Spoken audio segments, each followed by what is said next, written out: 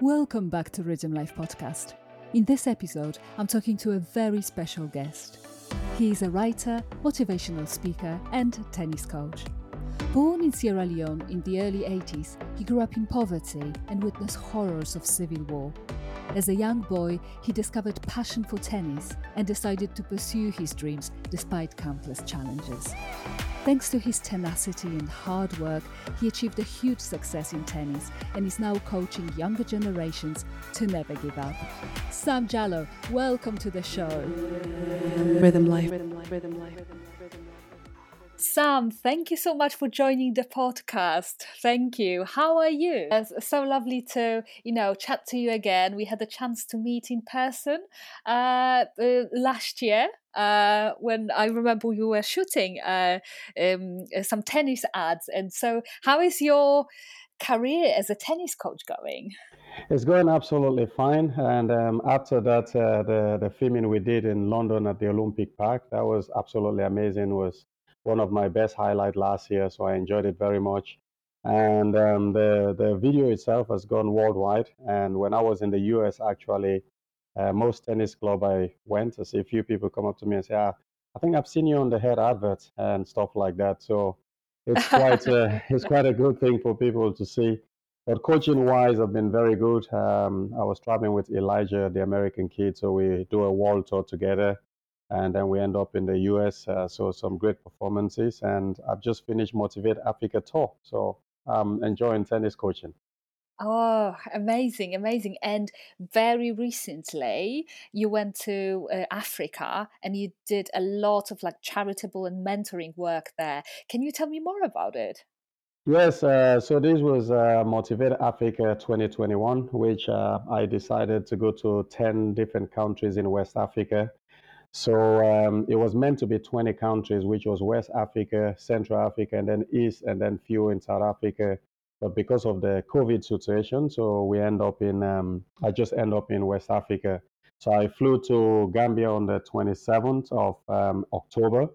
Hmm. And so I spent 5 weeks on the road. So me and my younger brother, we started in the Gambia and we worked with a lot of tennis players and play kids who just love to play tennis.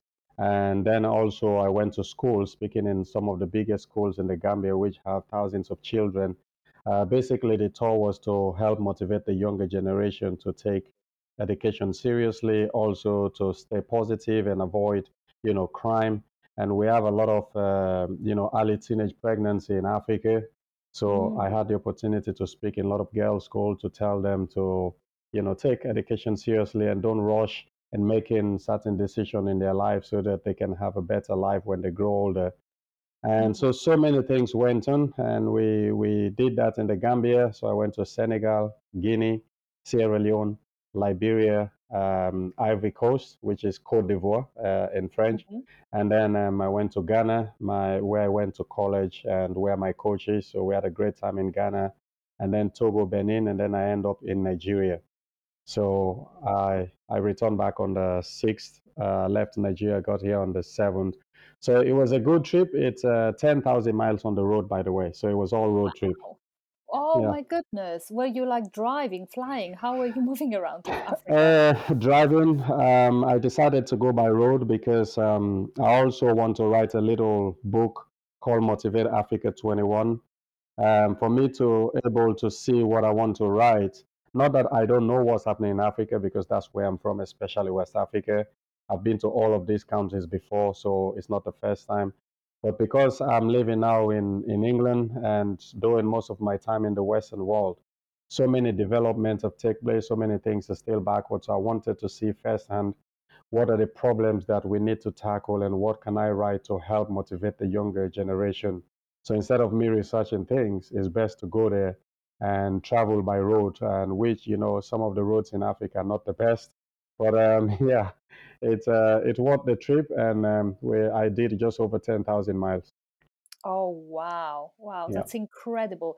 And it's fantastic all the work that you are putting into motivating young people. And so I think at this point I would love to ask you about your first book, How Tennis Saved My Life, because my understanding is that you are so motivated when it comes to helping youth from Africa is because of your own experiences, isn't it? Yes, yes, So yeah. can you tell me how what the book "How Tennis Saved My Life" is about, and about a little bit more about your upbringing? Well, How Tennis Saved My Life is basically the title said it, and the subtitle is Play Tennis, Not War. It's it's a memoir of what happened to me during my childhood, growing up being born poor in a little place in Freetown called Tembe Town, because I was born in Sierra Leone in 1982. So my mom had 11 children. She never gave birth in the hospital, so she gave birth on her own, and I was born actually down in the garden when she went down to water her plantation and stuff like that, and then she gave birth to me. So about the struggle Wow. of trying to survive, which at that time Sierra Leone had the highest mortality rate, and it's like I don't know, three in every, I don't know, 10 children or five in every 10 children was dying before they get to, their fifth birthday. So it was, situation Wow. was really bad. And we live in a very, very poor, when I say basically in the slum, so Tembetan was one of the worst in the capital city in Freetown. And so for my parents, to look after myself and my sibling was very difficult because both my mom and dad never went to school. They have no education. So I wrote about this in the beginning of my book. And then also I was adopted when I was 6. And Mhm. then my adopted family were a little bit very harsh. So at the age of 9, I run away living on the streets.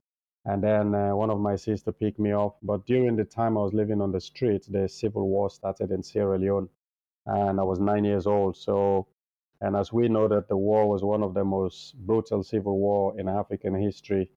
Mm. And but strangely enough, I find tennis, and then my dad threatened to cut my fingers if I ever touch what he referred to as the rich white man sport.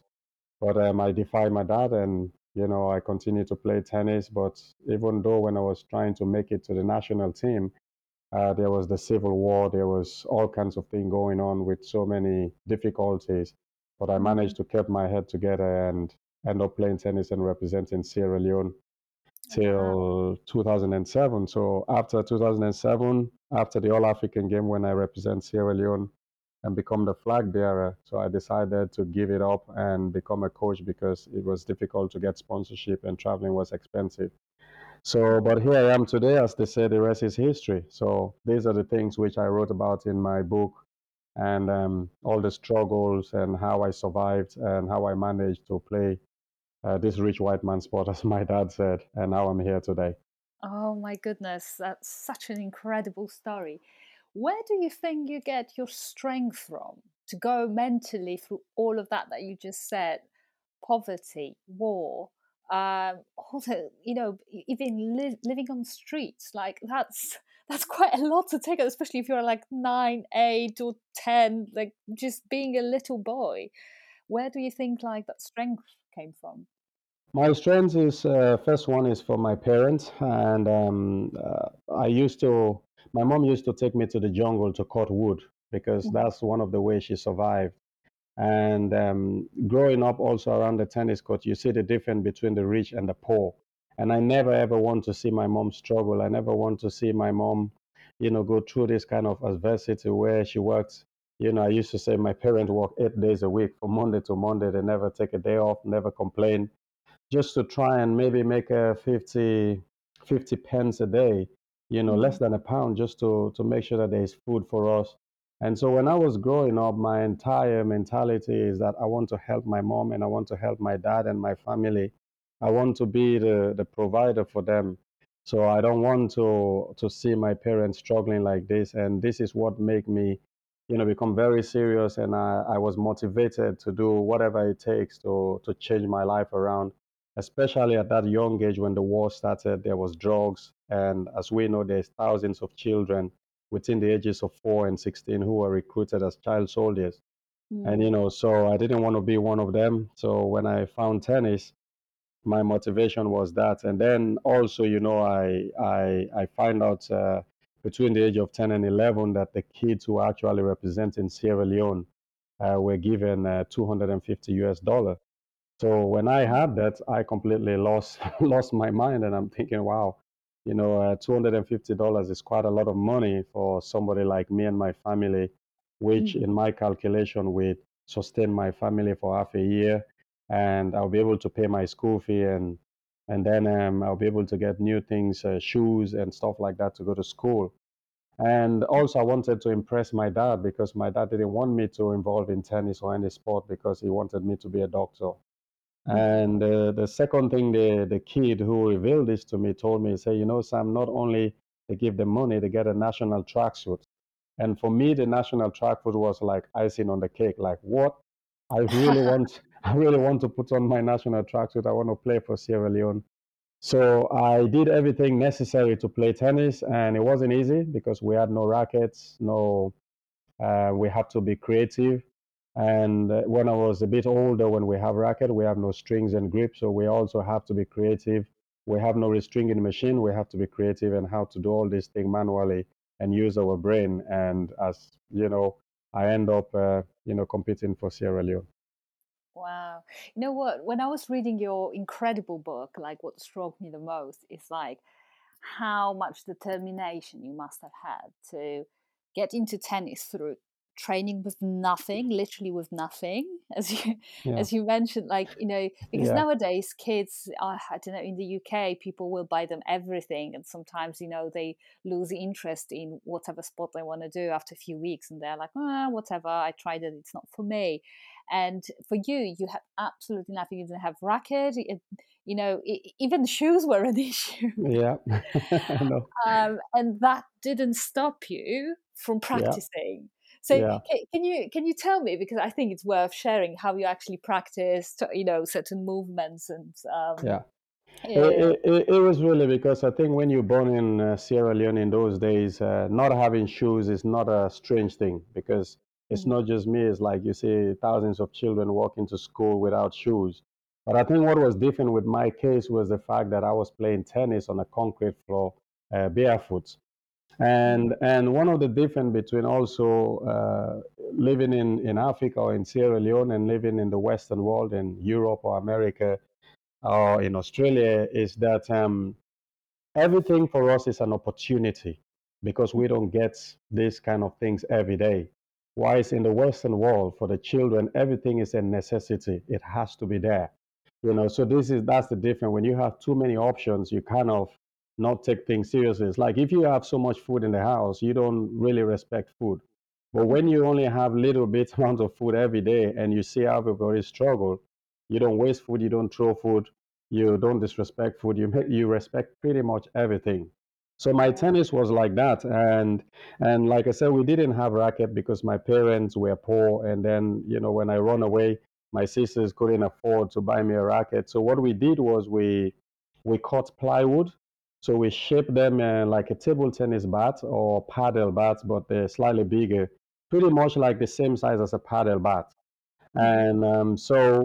And this is what we use and we play, every day, all day when we have chance to play. But also before I started even playing both, but there was a popular sport which is where it's still popular in Sierra Leone called hand tennis.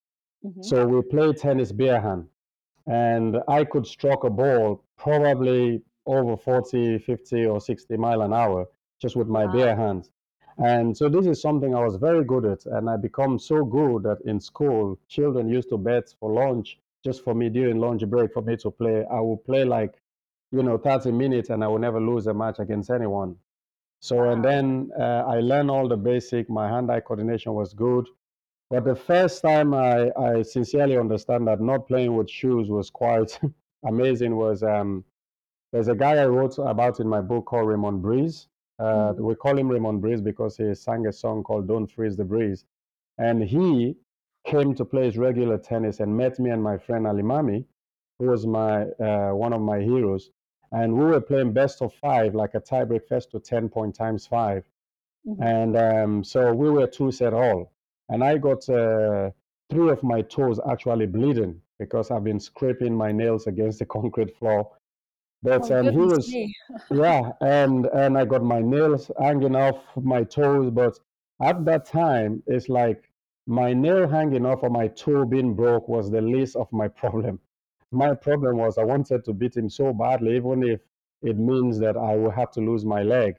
I will have to do it because that for me will give me more confidence to believe that I can compete with anyone. So anyway, I end up winning, 3-2 and beating my best friend who was a bit older than me for the first time. And then he said to me the same thing that, you know what, you're becoming so good. I think you're going to be beating everybody very soon. And this Lebanese guy encouraged me, say, once you get rackets and shoes, you will be a national champion. And so these sort of things, it was really tough, like I said. And every now and then, this Lebanese guy will borrow me his rackets, and then other coaches will borrow us their rackets, and we'll use it. And then until you learn to play. And then when I finally got a racket, the wall which was on the tennis court become my best friend. If Alimami is not at home, I would just go to the wall and hit and hit. Sometime I will hit, even when it's dark.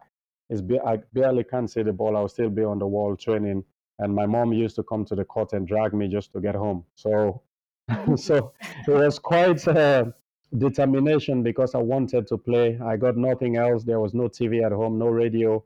We didn't even have bed, so because we sleep on the floor on cardboards and stuff like that. And if we want drinking water, we have to go 3-5 miles away from home. So there is no reason for you to come home. Mm. You go out there on the tennis court or any sport, you do as much as you can just to make sure that you get better so that your dreams become reality. Wow, wow, that's so much determination. But after having gone through all of that and knowing how it feels to have basically nothing, uh, what do you teach your children? Because you have two daughters, right? And Yes. so how you, because they were born in the UK, right? And brought up here. Yeah. So like how do you prepare them for life, having gone through all of that you've went through? Because it must be very like difficult to kind of pass on that strength and awareness Yeah. to children brought up in, yeah, as you said, in the Western society where everything is given. There is plenty of everything: food, clothes, toys. Yeah, I think for me, it's I've been very lucky that my girls are really, if you ever meet them, they're super different. Their mentality is so different, even though they were born and brought up here. I think the teaching start for me immediately when they start walking. I start teaching them. My kids were like, less than 2 years old. I start putting them, and once they sleep in the bed, I start showing them how to do the bed, how to clean the room. By the time they were 4 years old, Mm. I had a system in the house which is a traffic light, so red, yellow, and green. Hmm. So they will have at the end of the week they can have a presentation where depending on how many green mean they've been very helpful. They pick the paper on the floor, or they clean the room, or they do things. They can wash their plates. So I teach them from a very young age. And also I took them a lot to Africa. So they've been to Ghana, Gambia, Sierra Leone, and to so many other places in Africa with me. So they've seen firsthand where I was born and where I came from, and some of the things, the people I live with that went through so many struggles, they've spoke to them. So my kids have been very fortunate. So I told them as they grow older that I will give them everything. I will swim for them across Africa, even though I'm not a swimmer. But one thing that they have to do back is to make sure that they have respect, discipline, they work hard, and make sure that they love people and care for people, and also look after themselves and be well disciplined. So my kids will really pick that up. And actually, one of my daughter she's like the copy of me. She does pretty much everything that I'm doing. She's one of the best sprinter in her age group in the country. She does 100 and 200 meters. We go to the gym at 6 in the morning. So we have to wake up 5:30 in the morning and go to train. She never complains. And she's doing speaking in schools, and she's head girl for this. So your children will definitely, it doesn't matter where you were born, it doesn't matter where you live. I think it's what you teach them from a very young age. I think that's how they will grow up. I don't want my kids to be just the way I see them to be. I just want them to understand what is important in life, what they find important, and how I can guide them to survive, and also to be disciplined enough so that they have respect for humanity and everybody. It doesn't matter who they are, and I'm very proud of them. Their school is proud of them. Their mom is proud, and everybody else is proud of them. And people said to me, I don't know what you've done to your daughters, but they are super amazing. So it's not that difficult to actually teach the kids. I know it's a different kind of environment, but I make sure I take them, to Africa, and I also take them around the world so they can learn good lessons.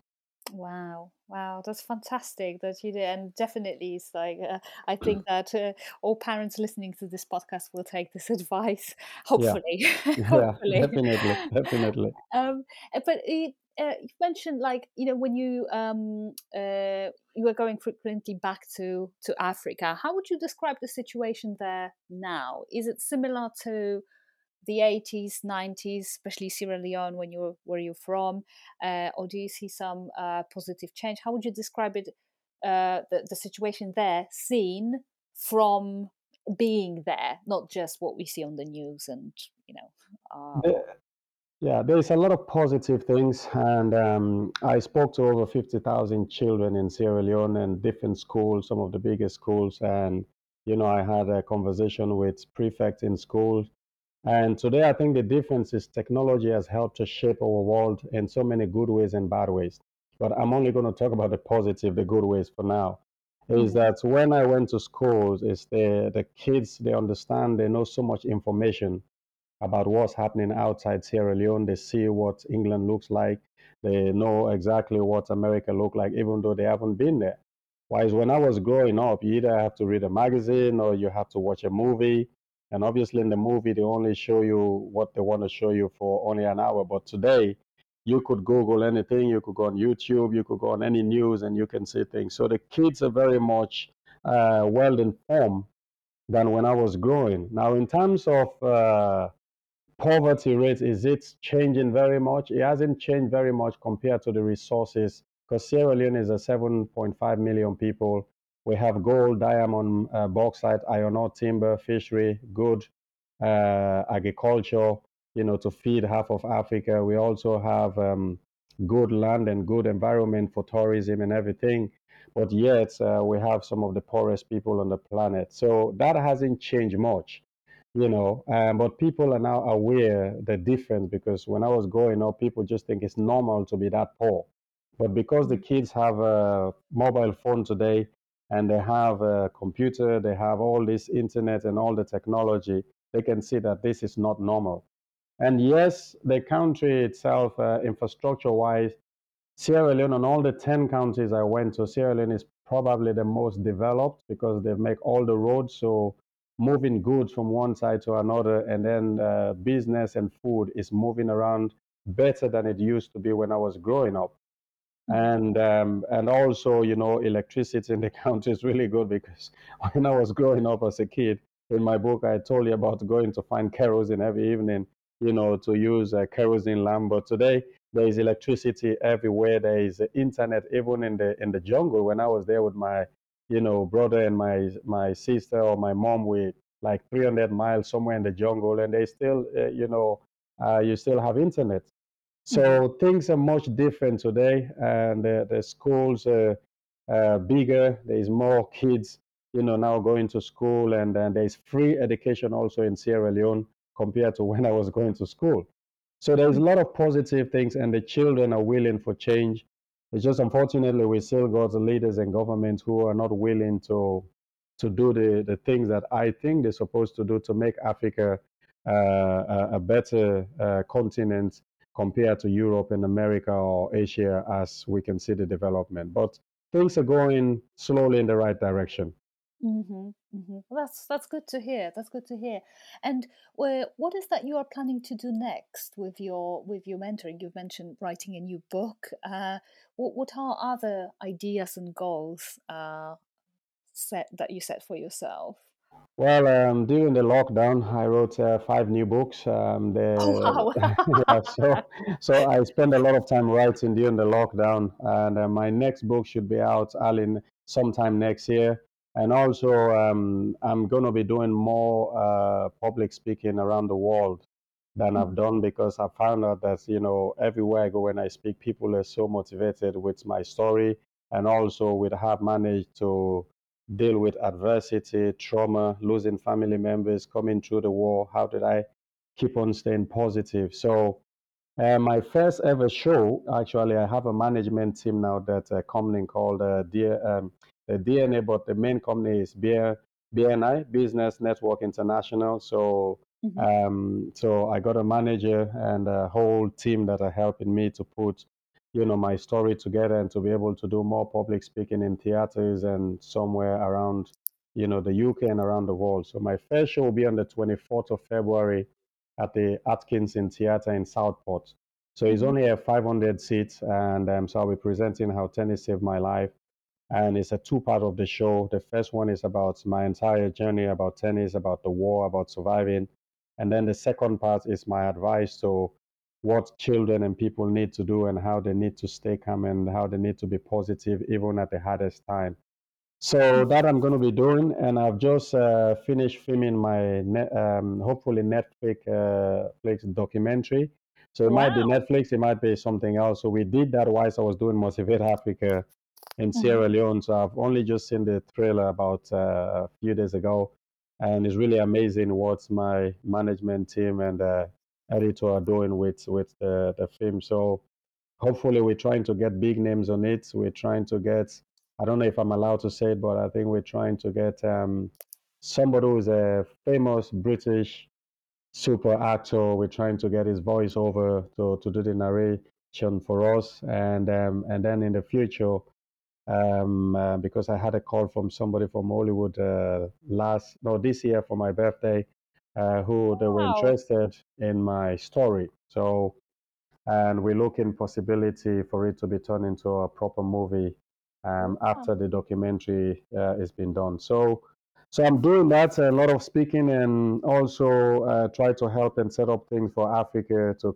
continue to help motivate children, not just in Africa, but in Europe, in America, and around the world, and do as much as I can to inspire, people who are looking for inspiration. Oh my goodness, so many fantastic plans. Yeah. So yeah, I will definitely be keeping my eyes peeled to your, Instagram and wherever you post the updates. So Yeah. can you also say where people can find you on socials and Yeah, where? on social media, you can find me on Instagram at Jalosam, JALLOHSAM, and they can also find me on Facebook. So I got two Facebook page or three, but the two main ones are my official one, which is Sam, SAMP as my initial, and then Jallo, JALLOH. They can follow me on that page, and because I post a lot of things, that's mainly for what I do with my foundation and other stuff. And then I got my own personal, Facebook page, which is Samuel Pore, Porreh, Jalo. So people can also, join me on that one. I don't know if I have space to add more friends, but there I post everything which happens. I'm not a big fan of Twitter, but I do tweet every now and then. But my biggest platform is LinkedIn because Mhm. LinkedIn, I have a big following there. So it's Sam P. Jallo again, just like my official Facebook. So people can find me on LinkedIn because I also post a lot of stuff. And yeah, so, if anybody want, they can Google my name and whatever I'm doing with either BBC, because like last year, winning the BBC Inspiration Award, that was one of the biggest thing that happened. I don't know if I told you this, but yes, so I was one of the winner of the BBC Inspiration last December. So Yeah, which I saw that. Fantastic. they give that to three people around the world, and every 2 years. So I was one of those fortunate winners, and of that prestigious award. So if people can Google my name, they can find a lot of the stuff I do. So it's easier to tackle me through Google these days as well. That's fantastic. That's amazing. Honestly, congratulations for your amazing work, for everything that you do, for the kids, for people in Africa, and just for anyone else who's looking up to you as an inspiration to not to give up and to just make a change and do something with their lives. That's Yeah. fantastic. That's fantastic what you do. Sam, thank you so much for connecting, for jumping on the podcast. Yeah. I will keep following you, and I can't wait to read your next book. Yeah. They are so Definitely. inspiring. So yeah, thank you again for your time and for your all hard work that you're doing to promote positive change. Thank you Thank you so much, Ella, and speak soon. again. Take care, Sam. Thank you Take so care. much. Yeah, thank you. Bye. Rhythm Life. Rhythm Life. Rhythm Life.